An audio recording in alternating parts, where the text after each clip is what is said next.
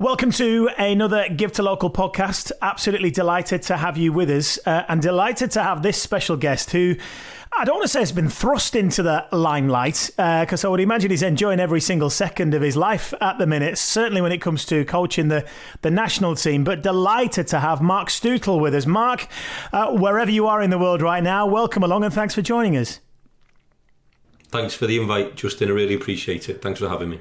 A little bit of background about you. I suppose we should start at the very top at the minute and discuss what you're doing right now when it comes to basketball. Where are you at? Where have you just come back from and what are you doing? Well, at the minute, I've caught up on some sleep that I didn't have over the last kind of couple of weeks, which has been good. But yeah, I mean, I'm back home in Newcastle at the minute, but kind of my current role with the national team has been leading the senior men's national team for 6 games over we call them FIBA qualifying windows, so over 3 windows from February 2020 to November 2020 to February 21, in kind of our pursuit of qualifying for the Eurobasket, which is kind of the European Championship. So just kind of letting the dust settle from that. What was the last week, we kind of solidified our qualification with 1 game to go in the campaign as kind of the lowest ranked team in the group. So really proud. Been a bit of a whirlwind. Kind of last few days I've been reflecting kind of quite a bit on the previous year, I suppose. But yeah, that's kind of whistle stop tour of the last week and the last 12 months, I suppose. I mean, all of a sudden you've found yourself coaching the senior men's team and then on to GP. I mean, it sounds like an absolute whirlwind. How did it all come about? So I've always, alongside kind of my club coaching commitments, and I've, worked at various clubs, probably a lot of people in the basketball world probably know me for my time with the Northumbria University basketball programme. Which I spent kind of probably close to 8-9 good years there. But alongside that, I've always, made myself available for the national team and been fortunate that I think my first national team coaching position, I want to say the 4th assistant on an England under-16s team back in 2003, in which I kind of had to pay my own way, which, wasn't complaining about. The head coach gave me an opportunity. And the European Championships then were in Portugal. So, I think as a 23 or 24 year old to be able to kind of, have those opportunities and then kind of progress through the ranks, assisting at under 18s, assisting at under 20s. And then in the summer of, I need to get this right now, I think summer of 2018, I was the head coach of the under 20 national team. In which we were competing in Division A, which is the highest level in Europe, and we had a kind of an up and down campaign, but we ended up with a couple of big wins in the competition and maintained our status in Division A, and we finished 10th out of 16 teams in Europe, which at that time was our highest ever finish for a Great Britain team. The team the following year finished 9th, so pleased that they kind of beat that. But that was in the summer of 2018, and then in November of 2018, the performance director who oversees all of the national teams, one of the assistant coaches who was based in Spain, wasn't able to attend the senior men's camp. So a couple of weeks out before that window, he called me and said, look, based on kind of what you've done in the summer, would you be interested in coming in and, trying to offer some support, but also kind of continuing with your development? And so since then, I haven't really looked back. I've, started off as an assistant in that November 2018, and I've kind of been through with this group in particular. That was... it was called pre-qualifiers, so we were playing Austria and Cyprus, and we lost the game to Austria at home in what was my first game as an assistant coach, and that kind of triggered the next kind of game. So we had to finish those games. We dropped down into the final round of qualification, which saw us competing against Kosovo and Cyprus in the summer of 2019. We had a new head coach who came into the programme then, a guy called Nate Reinking, who's a legend in British basketball. He's coaching in America in what we call the G League, which is the second league in America, affiliated with the NBA.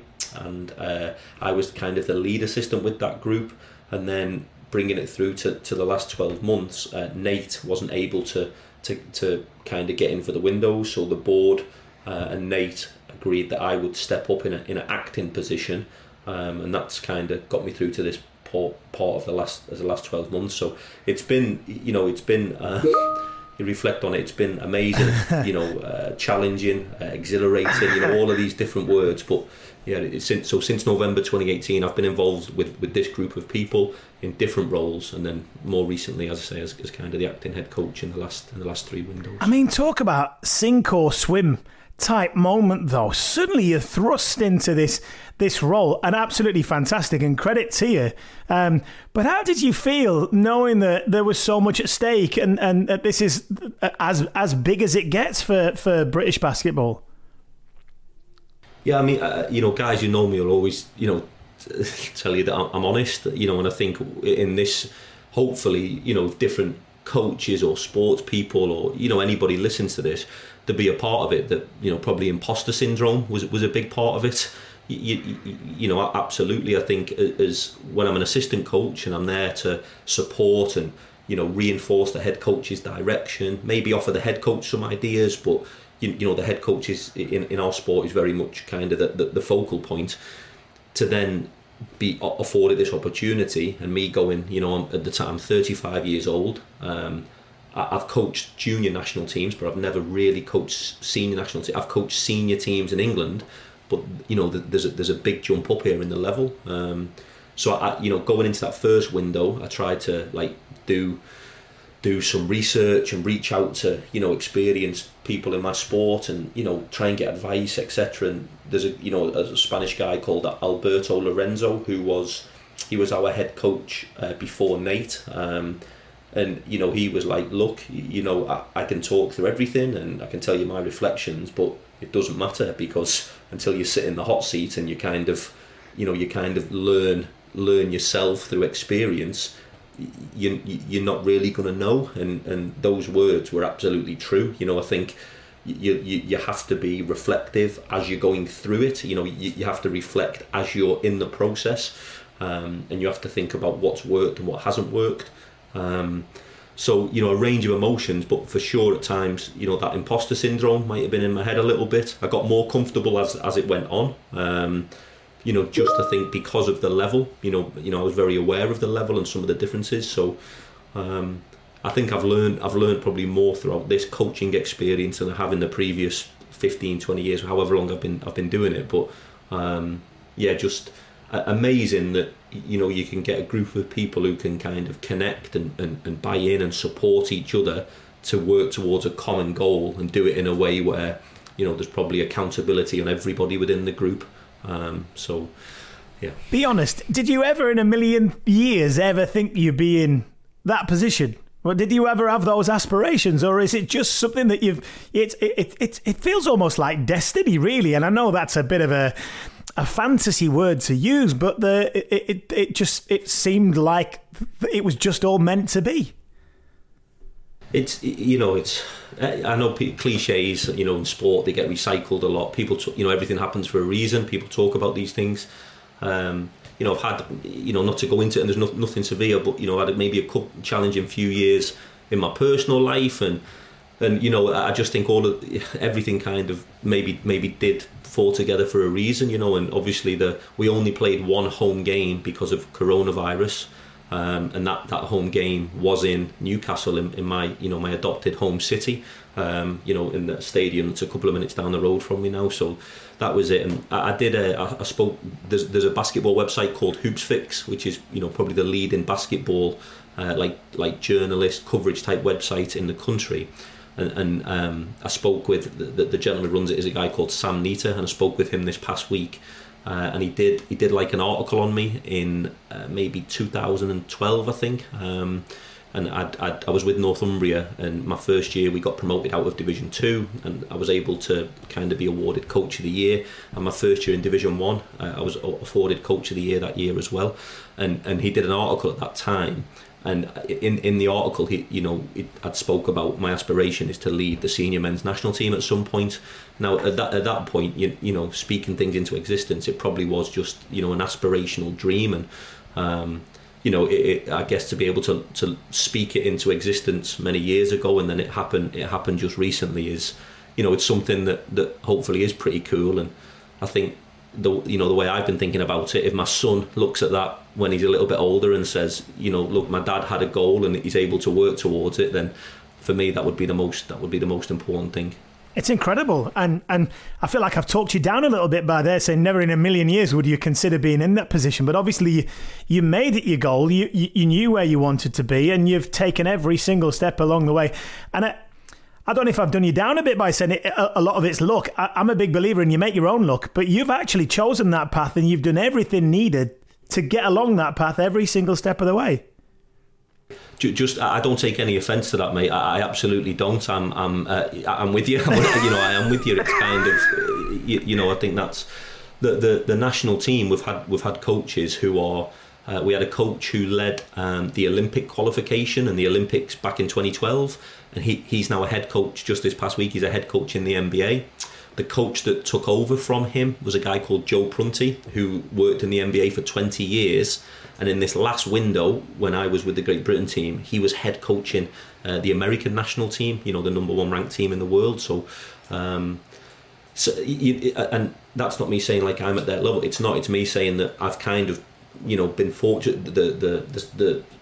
There is a little bit of luck around it, I think, because, I am an acting head coach, and we have a head coach who's based on the other side of the world who has, supported me in having these opportunities. So, I've mentioned him already, but Alberto, when I was assisting him in the second window, he and I were a little bit closer, and we we're starting to build up a bit of a relationship. We were having dinner. I think we were in Vienna, and we're in the hotel and we're having dinner. And he said to me, like, Mark, you have to stay consistent and you have to stay present. And every time you get an opportunity, you grab it with two hands. And I know it might seem like common sense, but those words rang true with me. And I mean, Alberto stepped down, and all these other things have fell into place. And the day that I opened up my first practice session in Montenegro with the guys, there's a little bit of a moment there where you're like, it's pretty cool. Big shoes to fill, and different coaches at different levels have been there. But yeah, overall pretty cool. So I don't take offence to what you've said at all. I agree with there's a little bit of luck along the way, absolutely. And yeah, I agree with you. No, I think what I was trying to emphasise was most of it is hard blooming graft, which you've been more than happy to put in and amongst balancing home life, balancing homeschooling, balancing your day-to-day job. Because let's not get ahead of ourselves here. I mean, we see these elite level athletes and assume that everything's paid for, you live the life of luxury. Well, actually, no, there's a lot of a balancing act goes on to be able to give you that opportunity. For sure, yeah, and I think that's another. I mean, I've mentioned it a couple of times already, but this imposter syndrome that kind of, I'm sure it can impact people in many different walks of life. I read something not too long ago about a young CEO, the age of like 34 of a company, and he's doing his first briefing to the staff, and he's like speaking to people who are 30, 40, 50, 60 years old who've maybe a little bit more experienced, and he felt like he was an imposter in that situation. I'm a basketball coach, and I've worked my backside off. I've put the hours in on the floor. I've put the hours in developing. I've done qualifications. I've absolutely put the hours in above and beyond. I know that I have. But the reality is, I'm employed full time in education. So I go away and coach a national team, and then come back, and I'm immersed in that world. Whereas the players at that level are all full time professional athletes. The coaches who I'm coaching against are all full-time employed coaches. Is that something that I have aspirations to do? Absolutely, if the situation is right. And unfortunately, in the UK, there really isn't the coaching pathway. So it's something that I have to balance a little bit, to make sure that I do come back. And when I'm away, I'm as sad as it sounds, I'm checking email to see whether some of my students have emailed me and I can help them and stuff, because it's spinning plates is probably the biggest kind of term that I can use with it. So yeah, I'm very aware that I've been supported by my work. Newcastle College, that they afford me the time to go away and coach and chase those kind of aspirations. And yeah, definitely something that's, sometimes I do try and take a step back and just exhale and go, right, I need a little bit of time to me now to recharge the batteries, because I do feel like spinning the plates is a constant part in my life. It's interesting you say that, because you talk about your 2013 self with all those aspirations and what you wanted to achieve. And I'm guessing along with the job that you ultimately ended up doing, you would have probably envisaged being able to enjoy it a little bit more than you did, because with it comes the pressure and with it comes the expectation, and all of a sudden everything intensifies. Did you get chance to take a step back at some point and go, oh my goodness, I've just coached the senior national side, something I've always wanted to do? Yeah. I'm probably emotional by nature. I'm an emotional person. I think I'm fascinated with emotional intelligence, particularly in leadership positions. Having empathy and authenticity and being who you are and staying true to that. And I think after the first Germany game, I was trying to get my words out to the guys in the locker room, and maybe like chop some onions and eyes are watering a little bit, maybe, who knows. So I think that for me, that I'll remember that moment. And we had a couple of photographers in there who've kind of captured that moment, and that was really kind of special to me. I think as I got more comfortable over the 3 windows and more experienced in the windows, I felt the pressure mount up. And in this last window, I definitely felt the burden. There's a couple of players on the team who were kind of asking, not me directly, but asking my support staff, is like, look, is Mark all right? Is he and that's the players kind of saying it, because maybe, I'm not, one of them said, I want to play poker with you because you can't hide your emotions, So I think from that standpoint and enjoying it, there's been special moments along the way. The first win in Newcastle against Germany was just huge for us, and obviously that was in terms of the coronavirus pandemic. We had a full house. I think it was about 3-4 weeks after that where we went into lockdown. So we had to share that with 3,000 Geordies, etc. was awesome. And then we had the second window where we were in France. And we took an absolute kicking from France in the first game, and there was a lot of negative narrative about the group, about myself and my experiences, and then to come back 2 days later and to beat Montenegro, but beat them by +9, which we had to get the head-to-head. That win was special. That win will stay with me forever. And then to get 2 wins in the last window in the manner that we did against Germany, with like a buzzer beater to essentially qualify us. We still didn't know until the outcome of the other game. And then to beat France, who were the 6th ranked team in the world. So there's these moments throughout the journey that I absolutely will cherish and will remember. But I think honestly that the overarching emotion, and you said it there, with that position comes some pressure. I use the term the burden of it, and I don't want to sound negative. No, there, I know because, what you mean. I know what you mean. No one's forced me to do it. It's a position that I've accepted, but I did feel the burden because. Okay, so one example: after we beat Germany, we had a practice session the next day before we played France, and Luke Nelson was the guy who hit the buzzer beater. And I saw a video on Twitter of probably a 4-year-old working on his what he was calling his Luke Nelson finish. Because Luke has inspired a 4-year-old. So whilst we want to win and we want to be in these competitions, the thing that I love British basketball, and there's also an element of it where we're impacting the next generation, and you feel that pressure, and you want, these people that come in and commit so much to their country and give so much to the country, I want them to be portrayed in the right light. These are exceptional human beings who are committing so much. So winning and qualifying was absolutely our first goal, but you can see the buzz around it now when we're impacting these guys. So that's a memory that will stay with me. But I think the overarching thing is it was probably relief. Relief when we've qualified, to sit down, to process it, to try and be quiet with my thoughts and just go, holy heck, what a ride, what a ride. Have you revised those aspirations now? I know you mentioned NBA. Is that something realistically, I mean, look where you've got to now. Is that something in the back of your mind you think at some point, why not? Yeah, I mean, I'm ambitious, and in coaching age, I'm still relatively young. I'm still at an age where, I think that I've got attributes that I can offer. I don't want this to sound, arrogant. I've been disappointed at a lack of opportunity in our professional league here. I feel that I've proved my worth. What I can offer with a group when I'm in the leadership role in Division 1. So the league below the BBL, which was.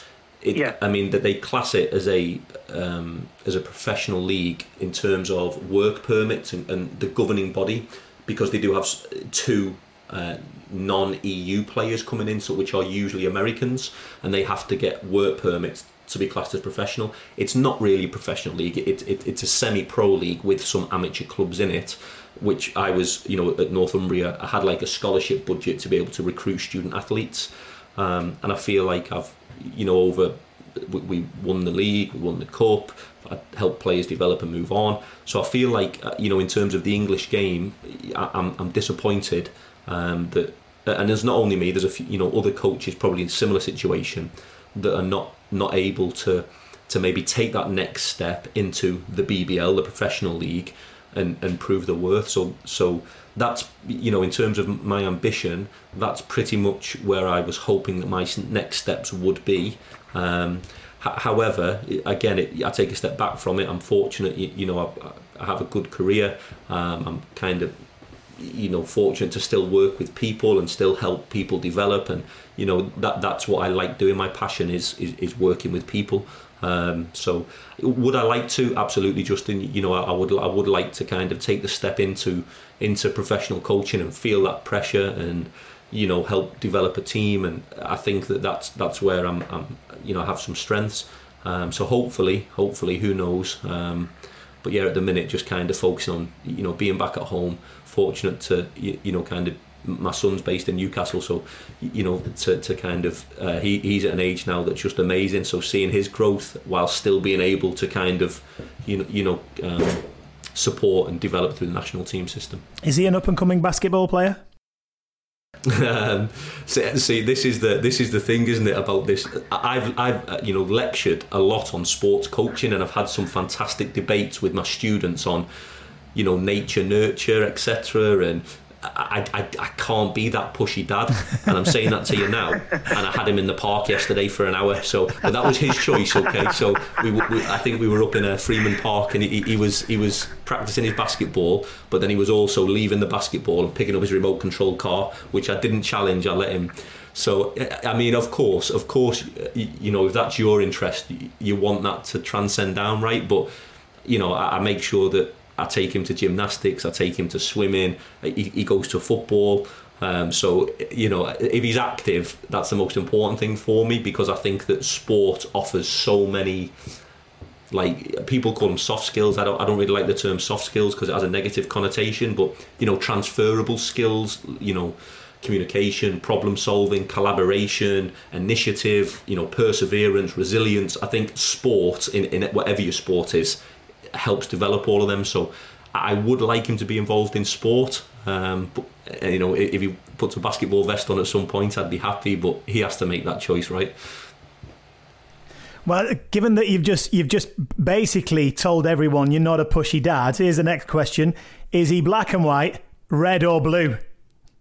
Yeah, so that I am pushy on. You've caught me out there. I've lied straight away. Yeah, so he was born into a Liverpool baby grow. Yeah, he was. So it's interesting. So my family, I'm a red. My dad's side's red. My stepdad's side, he's a Manchester United season ticket holder. Only joking, Man U fans. No, I'm not joking. I don't have to be PC on that one. So I had to make sure that was, and obviously his mother's side are from Sunderland, and he's born in Newcastle. So there's a lot of things. The poor kid is going to be so confused, bless him. He won't know what to do.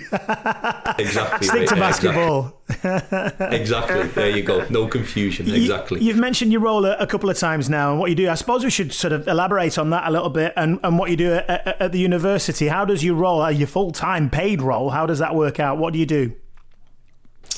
Yeah, so I've always been a lecturer, kind of leading sports coaching degrees. So there's obviously been a lot of natural links there. In the last 2 years, I've taken like different roles in the organisation.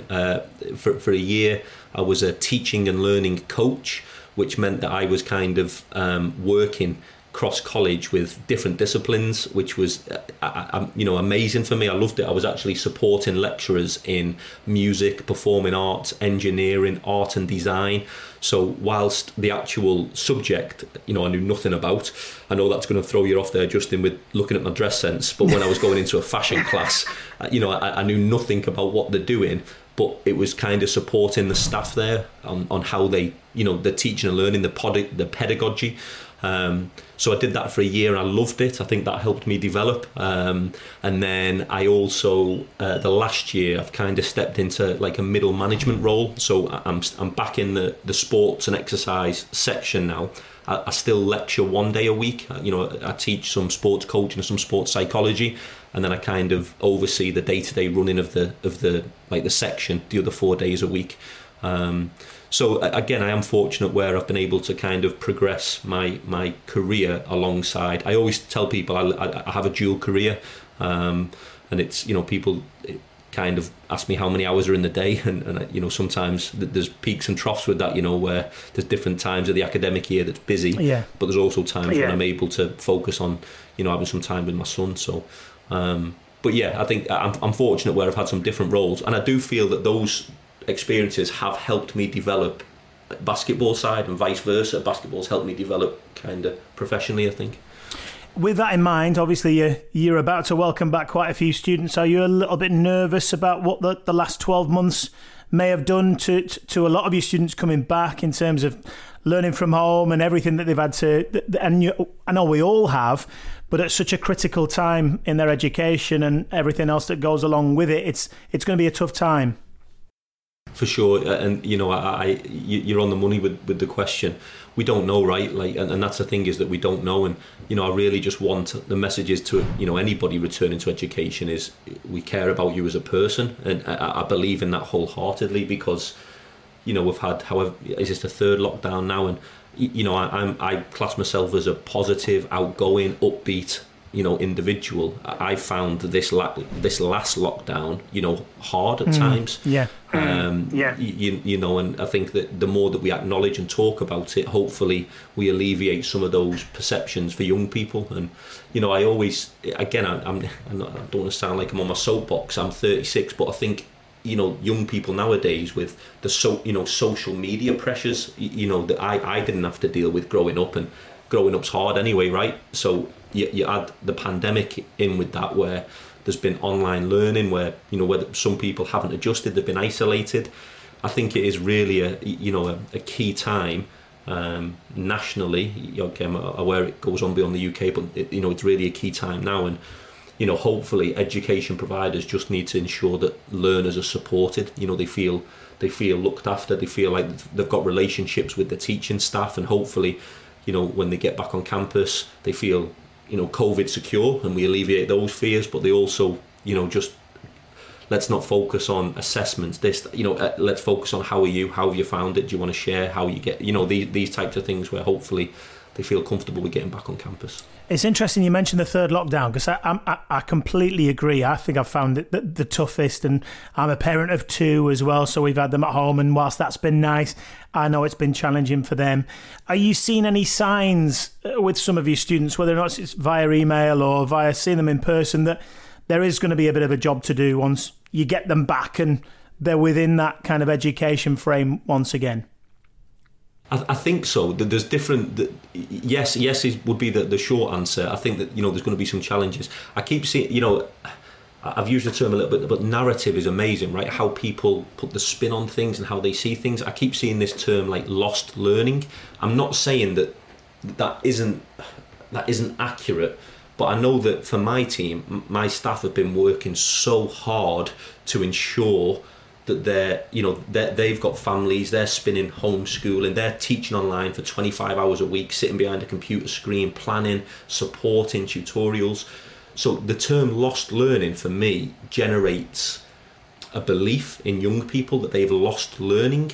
What I would say is, whilst we've pivoted and the learning has been delivered in a different forum, I want them to try and look at it and say, well, maybe I've developed some of my digital literacy skills, or maybe it's different, and I just think that perception of it is different. So yeah. I think that communication's really important, right? And we don't, I think we need to stay away from the term lost learning. We need to acknowledge the situation that's happened, and has there been like an area for reflection. But yeah, I do think, to your point, I do think that it's it's going to be a challenge, and hopefully in the next few years, because I think that it's going to take that time to see the impact of it from an education standpoint. I think that hopefully we're not seeing too much of a negative detriment to our young people.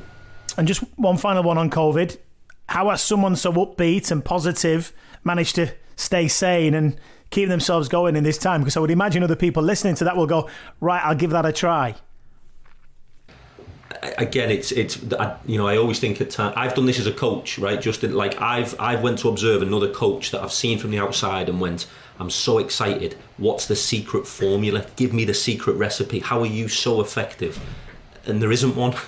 So, and I think to your point, for me, it's been exercise, literally kind of, trying to have some sort of routine, exercising daily, trying to be strict with my diet. At times, there's peaks and troughs with that, but exercise for me has been everything. I even think, this last weekend, the sun was out a little bit, and it makes everything seems a bit better. But even when it's been cold, wet, rainy, snowy, getting out, walks, it doesn't have to be, crazy intense, but I just think getting away from a computer screen, getting away from Netflix, and just literally, stretching the legs, getting some fresh air, I think that's been the most important thing. I also like connectivity. I'm not great at it, but, my family's based in the Northwest, and I always do that. I just pointed that way then. I don't know if that is the Northwest, mate, but my family's based in the Northwest, and at times when you feel maybe a little bit low, just talking about it and reaching out and saying, FaceTiming my mum, my dad, my stepdad, and how's things, how are we getting on? So yeah, I think those things, just a bit of self-care, I think, and exercise for me is absolutely. I know that for me that's been the biggest thing, because I'm not I wouldn't class myself as a runner to any level, but I love running. Since I've stopped playing basketball, it's been the thing. It took me a while to get into it, but since I've found it, I just find that it gives me complete clarity and it gives me some headspace.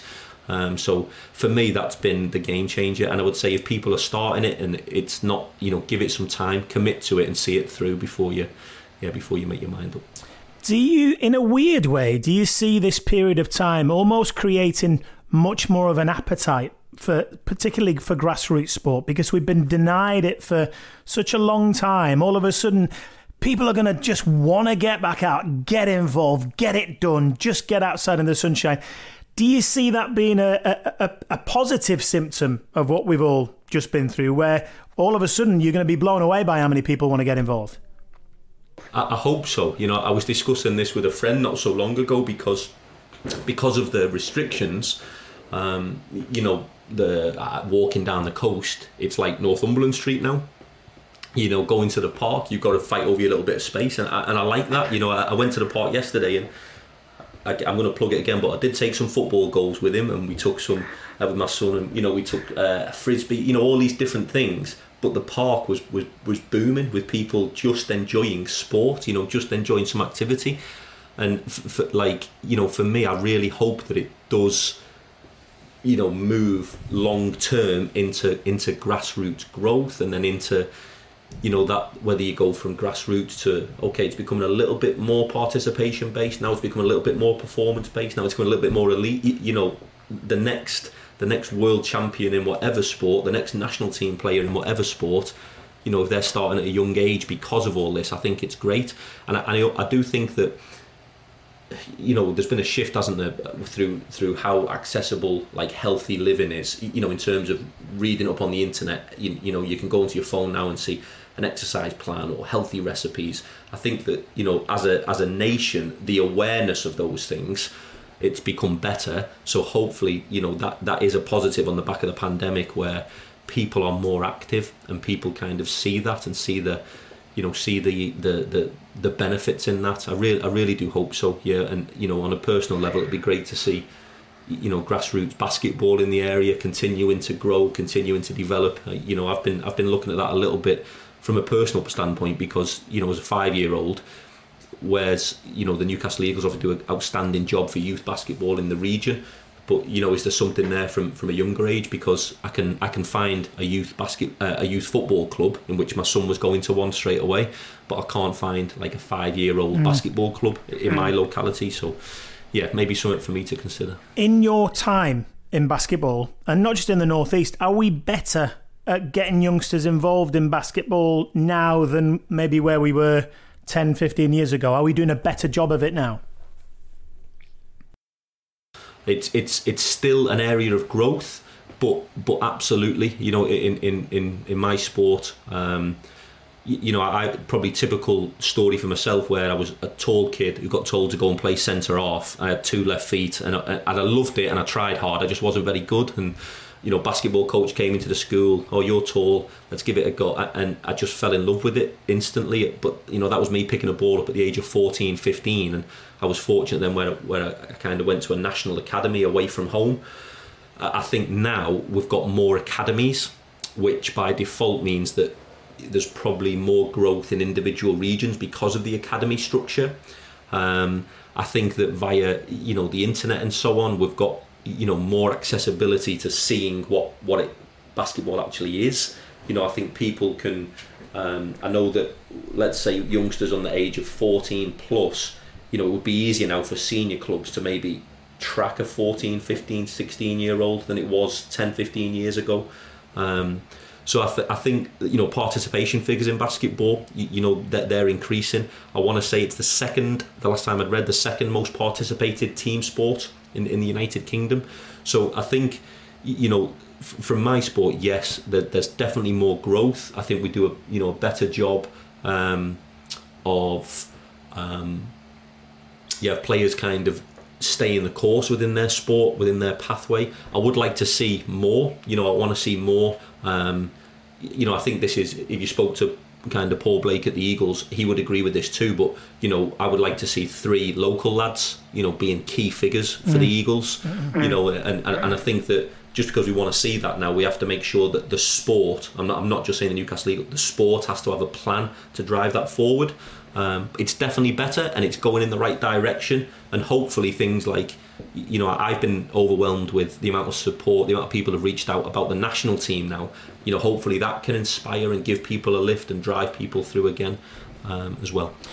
We've got Give to Local now, the official sponsor of Newcastle Eagles, which is fantastic. I suppose it's time for me to have a little plug as well. But on a serious note, as a coach, I would imagine you look at the model and what we're trying to achieve, and would you view that as a positive in terms of how we put a bit more funding into basketball, particularly at a grassroots level? Absolutely. Like, honestly, it's huge, and I think the work, I appreciate I'm here talking via that platform, but the work that you're doing, cross sports and it is fantastic. It really is, and the more that we can invest in it, the better it is. And I feel like I'm a bit of a fraud here with this, and I'll kind of give you the reasons why. Like, I've been fortunate to do some like coach development in Spain and in Serbia. And what usually happens within their clubs is that the head coach of the club, of the senior professional team, will, usually go back and coach the under-10s and the under-12s, maybe once a week, maybe twice a week, but they'll go back and say, look, this is what we're doing here. How do we break that down at these steps? And the reason I got into coaching was because I was working with youth. I think I started coaching, my first official coaching team was Newcastle under-16s. I coached the Eagles Academy under-16s, and then did a few years, went under-18s. Okay, now you're going to go and coach the academy. Now you're going to go and coach the men. And the more you develop as a coach in basketball, usually the higher up the continuum you work and you become less involved with the grassroots. What we need to do is get our better coaches working with the grassroots to be able to kind of keep people retained in the sport and develop. Now, again, I feel like a fraud saying that, because at the minute I don't coach grassroots. I've always, before I finish coaching, I want to be able to go back and take a group of 8, 9, 10-year-olds and see if I can, help them develop over 8 to 10 years through to under 18s. So, I think that it's something that, again, in my sport we need to do. Is it a resource or an infrastructure thing? Because the more you progress as a coach, there's a monetary element to it as well, where the time that you invest in, there has to be some remission for time invested, for employment, whatever it may be, which usually doesn't involve grassroots. It's usually more performance where you start getting the funding. So yeah, I mean, things like Give to Local and the investment that you're putting in to an organisation like the Eagles, who absolutely spend time on prioritising youth development, is nothing but a breath of fresh air and positive that we need to drive the sport forward. So, as the current acting head coach of Team GB at the minute, what would your advice to youngsters be who are perhaps even just considering getting involved in basketball? It's they've not made any big serious noises about it, but there might be a little thing there that thinks, you know what, I like the look of that. It's a cool sport. I want to get involved. I'm back, but it really is like it's fast paced, it's dynamic, it's challenging, it's ever developing. The style of play goes through these trends 2 to 3, 4 years where the game changes, and it keeps you as a coach on your toes, because do you adapt or do you stay true to what you want? So I would absolutely support anybody to get involved. I would say reach out to people, ask people questions, go and observe. If there's anything in your area, go down and watch and ask. Listen, can I help? Okay, can I set up the drill? Do you need some basketballs? I think the biggest teacher within any types of coaching environment is experience, and it's being there and being present. And I said it already. I've said it twice now. Alberto Lorenzo said that to me when I kind of was present. But if you can just get outside your comfort zone, kind of reach out to somebody, go and observe a session, go and try and support, do it. And particularly, yes, I'm biased, but basketball is so fun, fast-paced, skilled, tactical, technical. It's and from a coaching standpoint, the more that you progress, the more that it'll challenge you to kind of develop as a coach. And what do you believe in? Should we play fast? Should we play slow? Should the coach control the possessions? There's a part of coaching where you see people on the sideline shouting out every play because the coach does have some impact on it, or should you step back and let the players do it? And then how do you do that? And how there's so many different challenges. So I know I've waffled a lot, but what I would say is get involved, get outside your comfort zone, reach out to some coaches in the area, and honestly, you'd be welcomed with open arms. Whether you know anything about the sport or not, I would rather work with somebody who's hardworking, engaging, they're present, and who knows nothing about basketball, than somebody who feels like they know a lot about basketball but is not got the character, I suppose, because it is a tough profession and you've got to put the hours in. And when it comes to playing, I mean, let's shatter one of the biggest myths of all. I know it helps, but height is no barrier to getting into basketball. Some of the most influential players in the world haven't been particularly big. Exactly. Yeah, exactly. And of course, you say there's an old adage where they say you can't teach height, and that's where if you've at the other end of the spectrum, if you're in, I don't know, the local area now, and you're not enjoying rugby, and your PE teacher's telling you should be a rugby player, and you're tall, go and pick up a basketball, because one side of it is you can't teach height, and we've had a lot of examples in the country of late starters. We had a guy playing the NBA called John Amici, who was literally walking along, and there was a legendary coach, Joe Forber from Manchester, that's seen him at 6'9", at 17 I think, and went, "You're coming to play basketball," and within like 4 or 5 years later he's in the NBA. So I that's one part of it, because you can't teach height. But on the most part, Justin, you're absolutely right. We've got you don't have, point guards are usually smaller. highly skilled, the leaders of the team, vocal. You know, I guess for any of the football fans out there, you know, maybe kind of your midfield, you know, between a playmaker or between like a defensive midfielder, you know, really vocal and leading the team.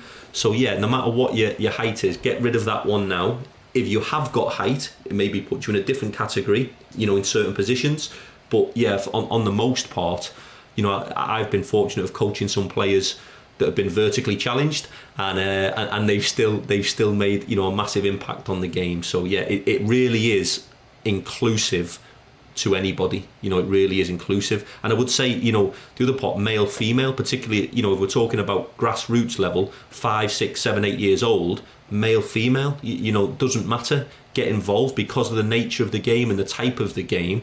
I'm going to offend some people now, and I have got some friends who work in netball, so this is said with a pinch of salt, but it's like the fun version of netball, where you can't. I've said to you, mate, I'm going to offend some people, and I'm going with it.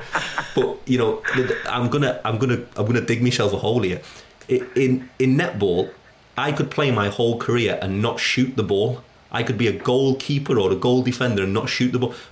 Come and play basketball. You can shoot, you can dribble, you can run, you can pass, you can do all these different skills.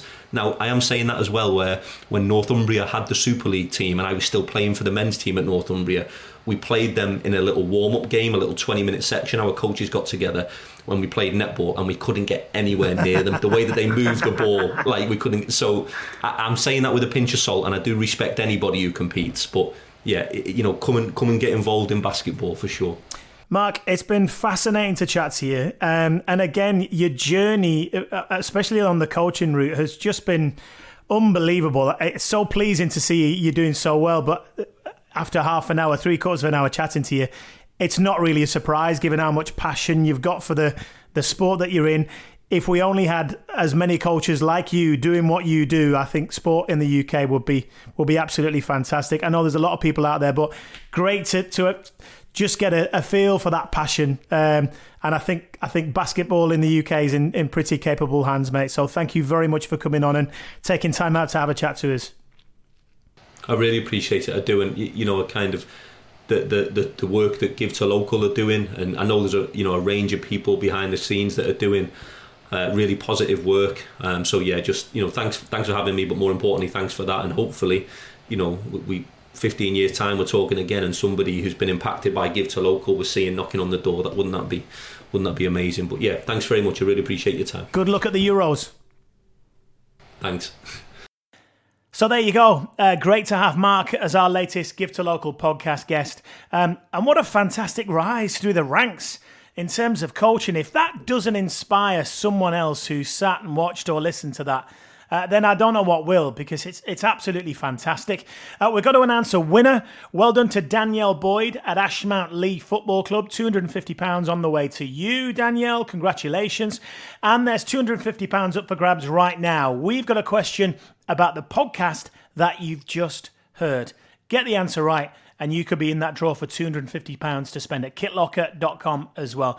In the meantime, thanks for listening, and keep an eye out on our next Give to Local podcast guest. We'll let you know very shortly.